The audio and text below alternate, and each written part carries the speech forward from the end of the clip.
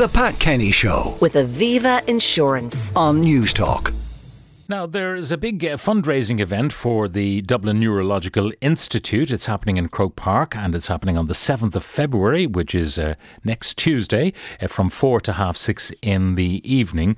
And its theme fascinates us. It's how our leadership in healthcare might learn from sport. Well, to talk about all of this, I'm joined by Tim Lynch, who's consultant neurologist in the Mater Hospital and director of that Neurological Institute. Tim, good morning and welcome. Good morning, Pat. How are you? I'm very well. Now, we are talking about top sports people. We're talking about Stuart Lancaster, Stacey Flood, Paul Flynn, Jim Gavin. These are people who are going to presumably give us lessons in resilience. How does that translate into healthcare? Well, hopefully that's the plan for the day. But I think it's interesting. Stuart's had an interesting career, as most people know, with a bit down the doldrums, having lost his post within the English system and rugby team, but obviously has rejuvenated himself within Leinster with a remarkable success. Jim Gavin's a pretty extraordinary individual with regard to the Gaelic football, but in particular, it's interesting what Jim's approach to this, and Paul Flynn, I think, will reflect that on the day, because Paul would have experienced that as a player, that Jim applied many of his learnings from aviation, his job within an aviation authority, that how you would apply it to sport, in that it's a team approach, and that clearly in that it was a learning approach, that each game they learned from, whether it was successful or it was a failure, and then try and improve again from there onwards. So in aviation they did that. For example, back in the 70s, if you recall, there was the plane accident of the Canaries when two 747s unfortunately hit each other on the runway in fog. And they looked at that and they decided that rather than actually having this adversarial approach of blame the individual, which unfortunately bedevils healthcare, they decided, well, let's look at the organisation and see, is there a problem with the organisation of aviation and can we improve it? And that's what they did. So over the next decades, they built into that all pilots have to do simulation training on their aircraft at least twice a year. And they looked at the system of place that if there was a mistake being made by the senior pilot, the others were encouraged to question it and actually say, well, actually, is that correct? So they had built in safe regards to it. As a result, that air accidents have plummeted over the last 40 years. It's interesting you talk about aviation because there was a book, I think it was called Checklist. It was written by a doctor who was bringing aviation cockpit protocols into the operating theatre, for example. Yes. Like check. Yes. And two people would check. So maybe someone who wouldn't be at the same rank as the surgeon, like the theatre sister or whatever, would be able to say, hang on a second. Yeah. Well, my experience at theatre assistant is usually above the rank of the surgeon, but there you go. But absolutely, that checklist is an interesting approach. Have you got all the swabs? Have you got all the various instruments? Are they still in the wound? And you're getting clear of them. So you built into a system with a learning culture in the organisation, which is key to healthcare, but also it uses the term just culture, that rather than actually blame the individual and, well, it's your fault and adversary and we're going to actually take you to court, which doesn't achieve much other than actually puts the physician, the nurse, whoever happens to be under stress, and it might result in a monetary award, but doesn't change the system down the road. Whereas if you put a just culture system, okay, what went wrong in the organisation that this mistake or error happened, and can we learn from that and actually improve it and change over time? And I think that's what's been done in sport, both for Stuart, but also by Jim, and I think Stacey and Paul may comment upon that. Actually, that's interesting because it is an organisation, a team, of course. The health service executive is a bigger one, but it's still an organisation. I think there is some learning to be had from sport. The thing about sport, though, is that it's episodic. In other words, you are beaten last Sunday by Mayo and you lick your wounds and then you face Kerry and you've learned from Mayo, but you've had if you like, a gap for learning. If you're in an emergency department, it's unremitting.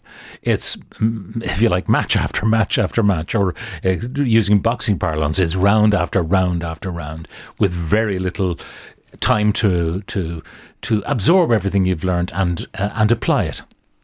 Yeah, that's a fair point. But also, if you listen to Paul, in other words, it didn't just go away after a match. There was a review and an autopsy done in each match and discussion of it. And even they may do video review. And Stuart does the same in rugby. So there's an ongoing learning process during the week coming up to the match. So that is built into it. I think the same applies in healthcare. For example, I suppose what I've tried to do in Mater Neurology over the years is develop a department that is a centre of excellence in clinical care.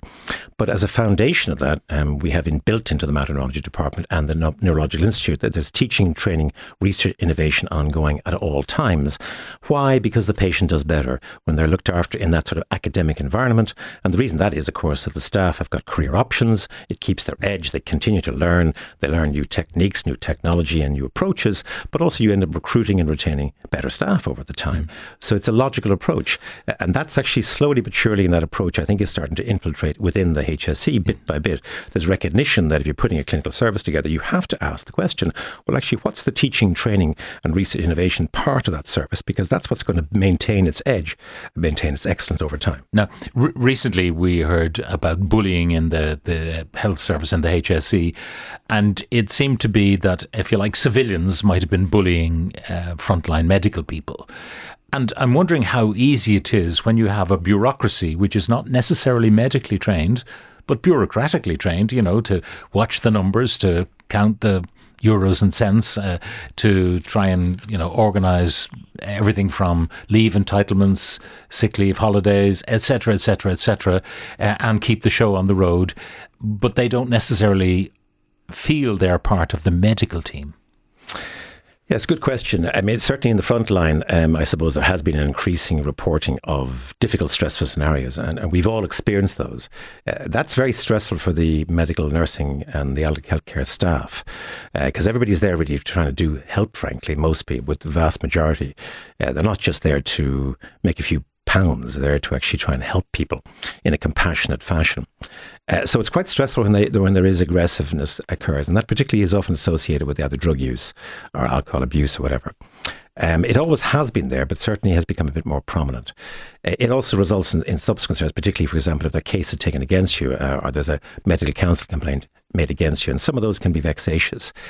It's tricky, actually, because the system is geared towards assisting particularly the patient. For example, with the medical counsel, the complaint is made by the patient, but I can't complain about a vexatious patient, which is interesting, although I do pay the medical counsel per year for their services, but I don't have a reciprocal approach. And that's an interesting, actually, maybe there should be, that it's a two-way street here. There's a relationship with the patient and the doctor, and if the patient has a complaint about the doctor, well, okay, but maybe the doctor's not happy with the patient, particularly if they're being vexatious. But the medical counsel are, if you like, the police force for clinicians, whereas there is no such police force, if you like, for patients. Bingo. I mean, it would to behave, or if there is actually bullying going on from patients. And I suppose there's wrongdoing found against them, that they were vexatious.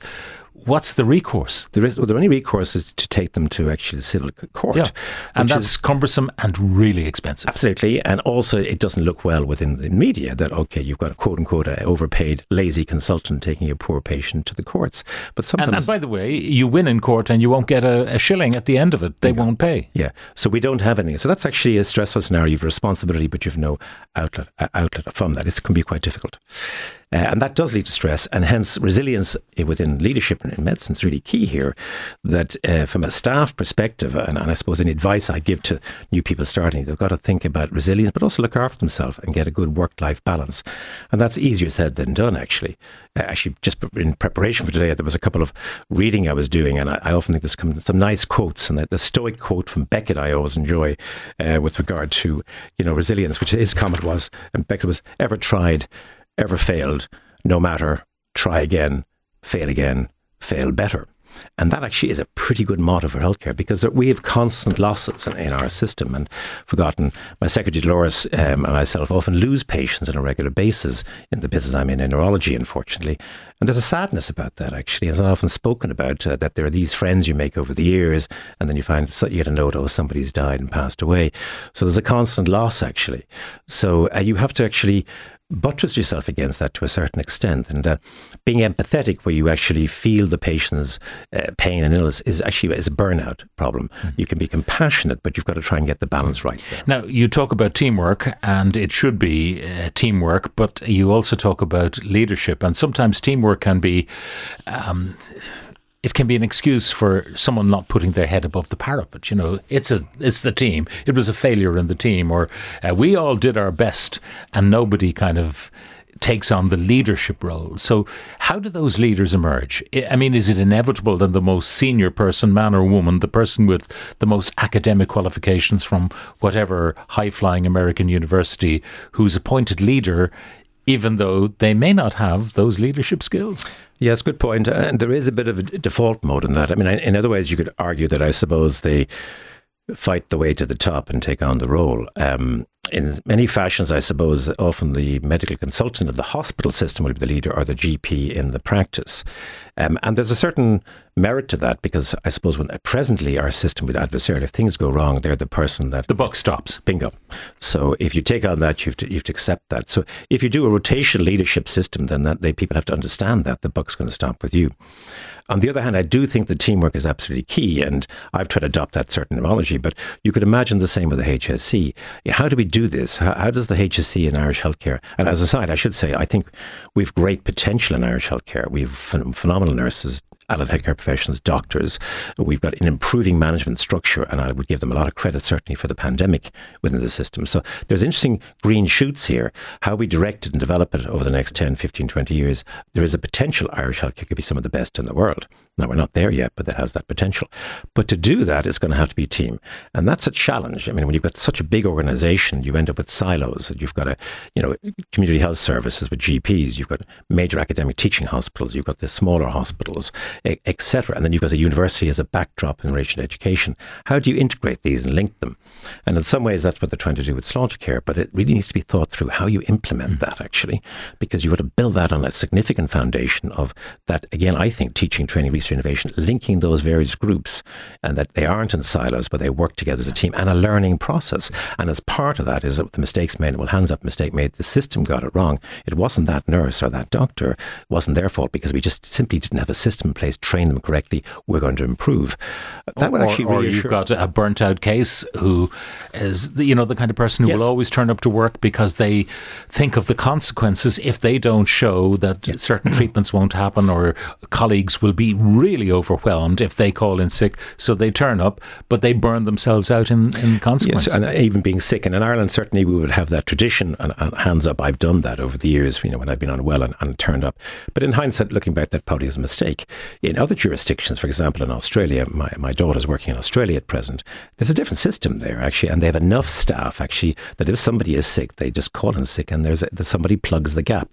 In our system, we don't have that reserve in place. So if you can't turn up, then one of your colleagues is there, has got a longer day and more to do. So we haven't got that right yet. Well, there are so many issues that we've just touched upon, but if you want to attend to those in much more detail, there's that fundraising event in Croke Park next Tuesday, the 7th of February from 4 to half 6, and details can be found on the DNI website, which is neurologicalinstitute.ie. If you want to email fundraiser@dni.ie, or you can call Rebecca on Dublin 8545033. Tim Lynch, thank you very much for joining us in studio today. Thank you, Pat. The Pat Kenny Show. With Aviva Insurance. Weekdays at 9 a.m. on News Talk.